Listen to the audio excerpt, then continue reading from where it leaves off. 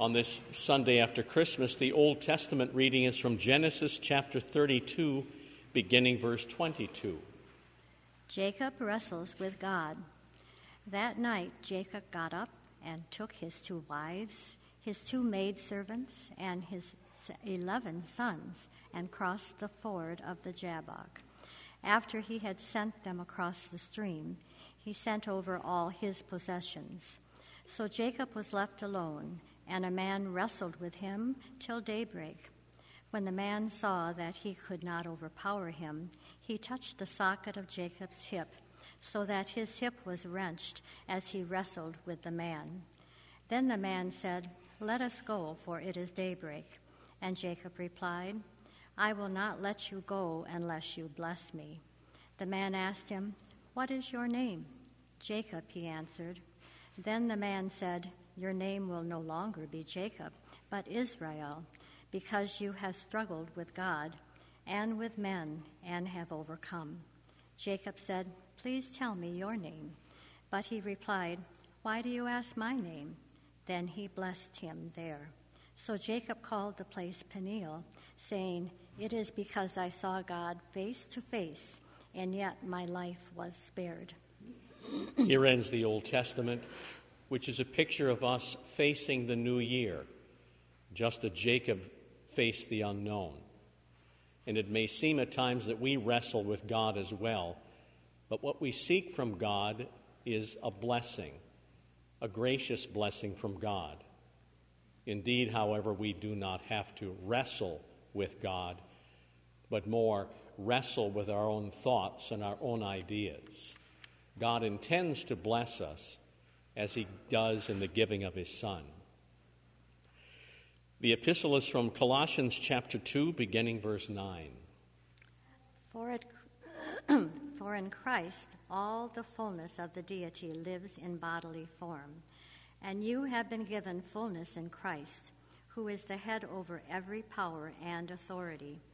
In him you were also circumcised in the putting off of the sinful nature, not with the circumcision done by the hands of men, but with the circumcision done by Christ, having been buried with him in baptism and raised with him through your faith in the power of God, who raised him from the dead. When you were dead in your sins and in the uncircumcision of your sinful nature, God made you alive with Christ. He forgave us all our sins, having canceled the written code with its regulations, which was against us and that stood opposed to us. He took it away, nailing it to the cross, and having disarmed the powers and authorities, he made a public spectacle of them, triumphing over them with the cross. Here ends the epistle.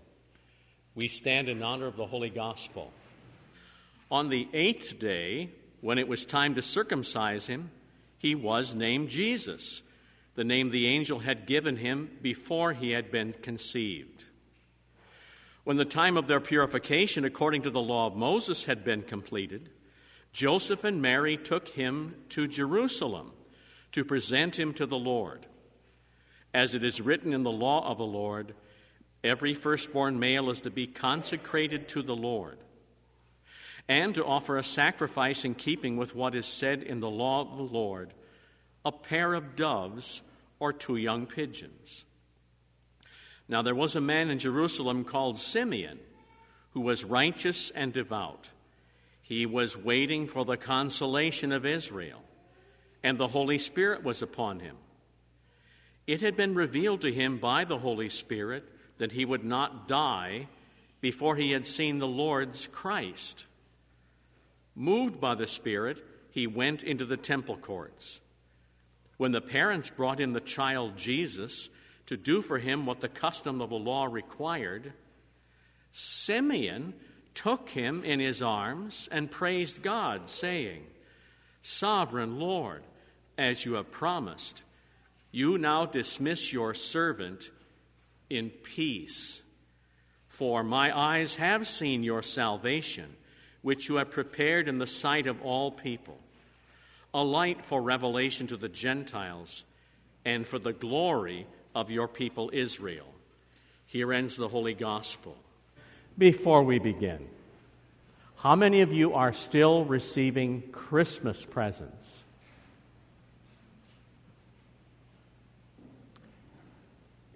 Oh, I see one or two. Well, at our house, for our kids, they recognize the 12 days of Christmas, and they all got a Christmas present on each of the 12 days. I'll explain that more in a minute. Time for the kids. Jesus gives his first Christmas present this day. I wonder what that might be. It won't be a smartphone. It won't be any electronic games at all. It won't be a toy. I wonder what it could possibly be.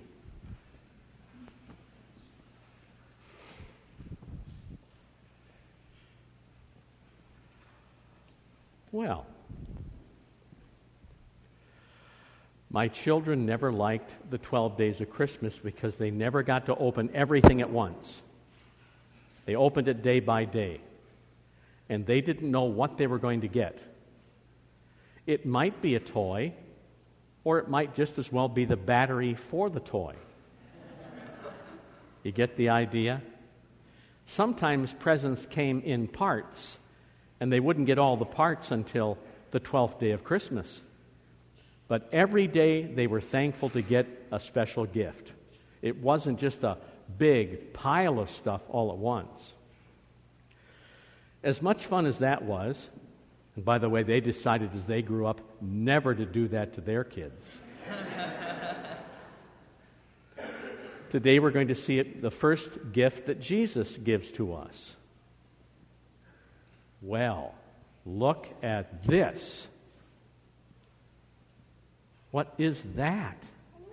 A knife. And it's not a rubber knife. It's not a play knife. It's a real knife. What? What? The first gift that Jesus gives, the first one that's mentioned in the Bible after his birth, is a bit unusual. Little baby Jesus was wrapped in swaddling, which is nothing more than these kind of rags. That's what he lived in. But 8 days later, after he was a little older, something unusual happened.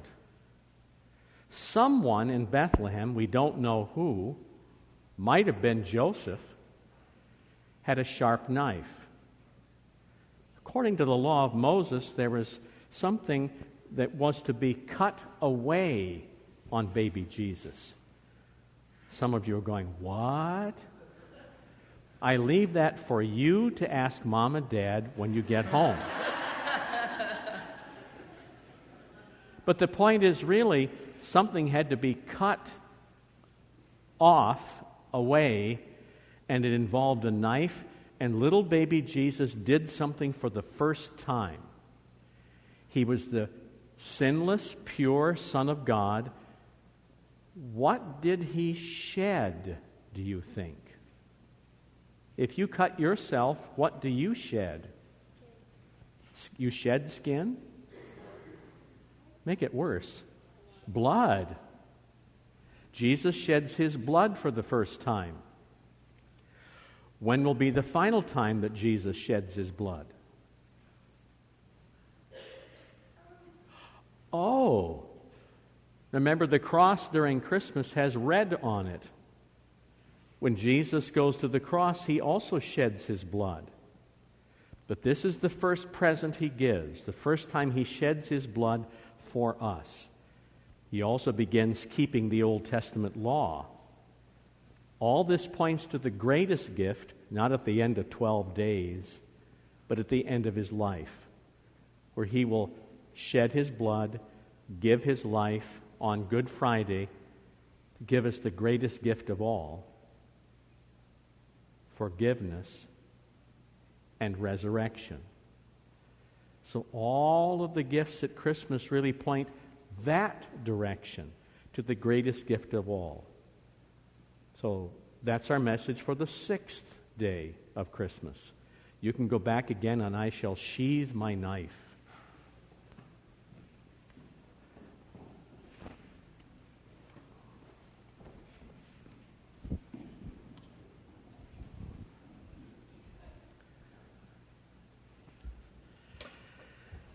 Sanctify them by your truth, O Lord. Your word is truth. Amen. I didn't notice a great amount of fa-la-las at this message. And some people would say this is, almost kind of a rough one to listen to. But it does point to the main reason for which Jesus came. His coming begins new life for you.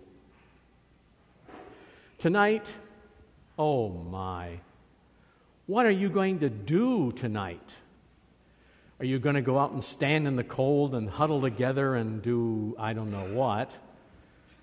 You're going to visit different establishments and I don't know, drink I don't know what all stuff and celebrate.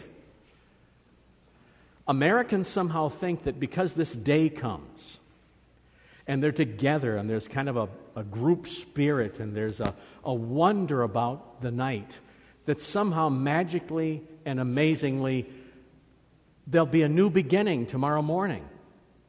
That somehow going through this American rite of the New Year's Eve celebration, with whatever that may involve, that's going to make life new for you. I got news for you. It doesn't. Solomon, who was considered the wisest man in all the world in his day, said there's nothing new under the sun. It's going to be the same old, same old. But there is a way where God intervenes and is able to take away everything that makes you embarrassed, everything that plagued you this past year, every feeling of guilt and sorrow and hopelessness. This can indeed be taken away, but not by a New Year's Eve celebration. It's taken away in a most unusual way. If you looked closely at the epistle reading, it explained this deeper meaning of circumcision. We have a circumcision. The first gift of Christ, the shedding of His blood for the sins of the world and ours, comes in an unusual way. In Him or by Him you are also circumcised in the putting off of the sinful nature, not with the circumcision done by hands of men, but with the circumcision done by Christ, having been buried with Him in baptism, and being raised with Him through your faith in the power of God. New beginnings don't come because you go through some happy event outdoors in the cold or at Joe's bar downtown. A new real beginning is not your activity at all, and it's certainly not your resolutions that you've made. I don't make resolutions. Is that because I'm a cynic? No. It's because I know my own sinful nature. I can't resolve to do much of anything in a spiritual realm, much as I may try. My only expectation of change and newness is tied with Jesus Christ. And the epistle says that comes to us in holy baptism. Our gospel tells us on the 8th day it was time to circumcise him.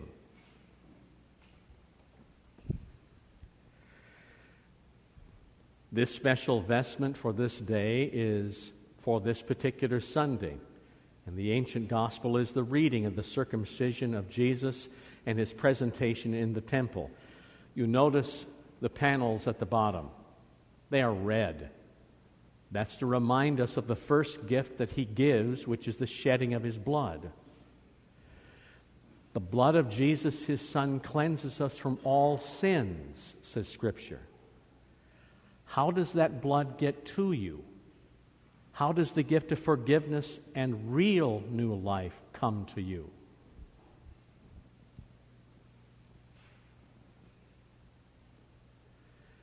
The real circumcision that you have received already, which didn't look like anything, was your own baptism. Notice how St. Paul describes it. It's a cutting away of the old nature, which is no longer in charge. It's cut away, it has no longer any power. But in its place, you have the gifts of Christ himself. New life, forgiveness. It is the first gift which becomes a guarantee of the final gift. And that won't be 12 days from now.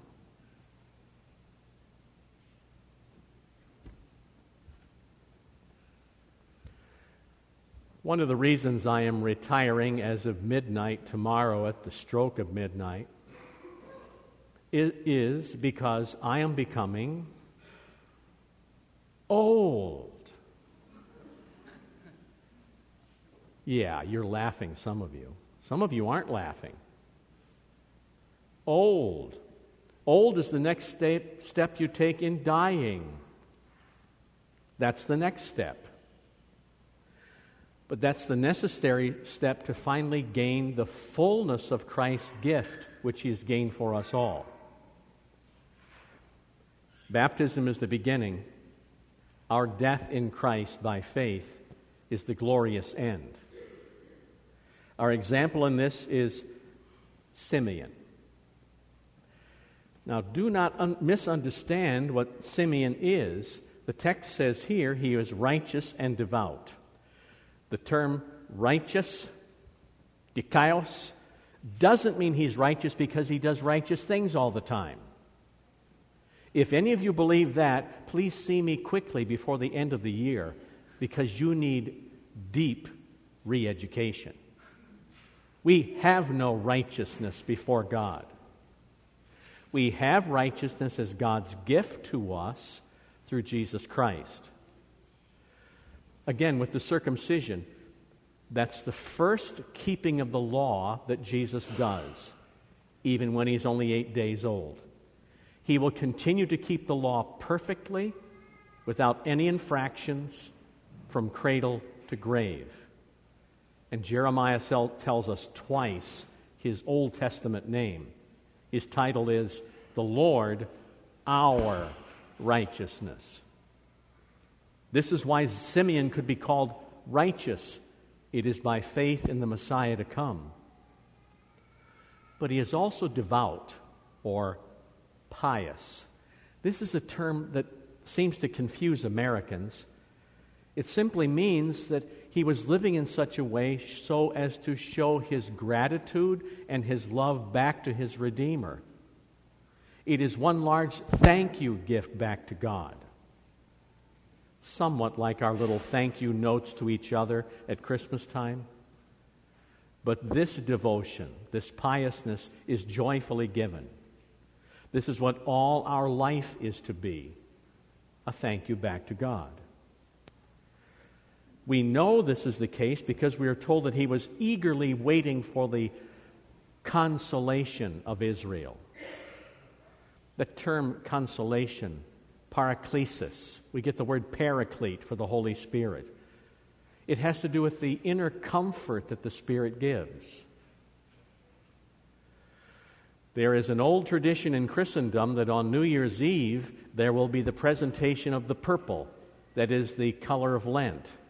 And indeed there will be special orphrey bandings on the altar to remind us of that. New Year's Eve is the time to honestly confess our sins and then to trust in God's mercy for consolation, that is, peace. Simeon knew his sins. He's looking for the full consolation of Israel in the coming of the Messiah, Jesus Christ. The thing that he does next shows great faith, and in our world he probably would have been arrested. He comes into the temple at the very same time as the little boy Jesus is being brought in. And he comes directly up to Mary and Joseph, and he snatches this little boy out of Mary's arms and holds this child in his own arms. That will get you a jail sentence in our world. They didn't know this old geezer from Adam. Who did this guy think he is anyway, taking children? He snatched Jesus up in his arms. This is the necessary thing that you need to do every single day of your life. By faith, to eagerly hold Jesus in your arms. Don't hold things, nor riches, nor power. Throw those things away. They cannot save you nor give you any satisfaction. They are empty. To hold Jesus in your arms every day is the key to your new life. In the old red hymnal, you remember that hymnal? It was red and it was old, and they talked in King James language. You have the wonderful translation of Luther's Christmas hymn. And in the 13th verse, Luther writes this as really a prayer for all of us. Let me in my arms receive thee. Savior, blessed, let me rest in your arms. There's more to the song, but that's the whole point of what Simeon does. And that's the point of what you should be doing this day. As Luther also said, when you get up in the morning, you should make the sign of the cross in remembrance of what he did for you at the cross, and then know that you are a child of God. He said, bespeak then the Apostles' Creed or the Nicene Creed, the summary of how Christ gives himself to you. That's how you hold him. Sovereign Lord, as you have promised, now dismiss your servant in peace. Let me go in peace. This is a prayer for his end. Because my eyes have seen your salvation, and it's been made ready and prepared for all people, including you and me. Retirement for me is the next step to putting one foot in the grave. How's that? That's the reality of retirement. I want you, even if you're only 2 or 3, to think about the day that Jesus will call you home. Then it's important not only that you're holding Jesus in your arms, but you can look forward to this. He will come and hold you in his arms. That's the greatest expectation of Christmas. Jesus will come and hold you in his arms forever. Amen.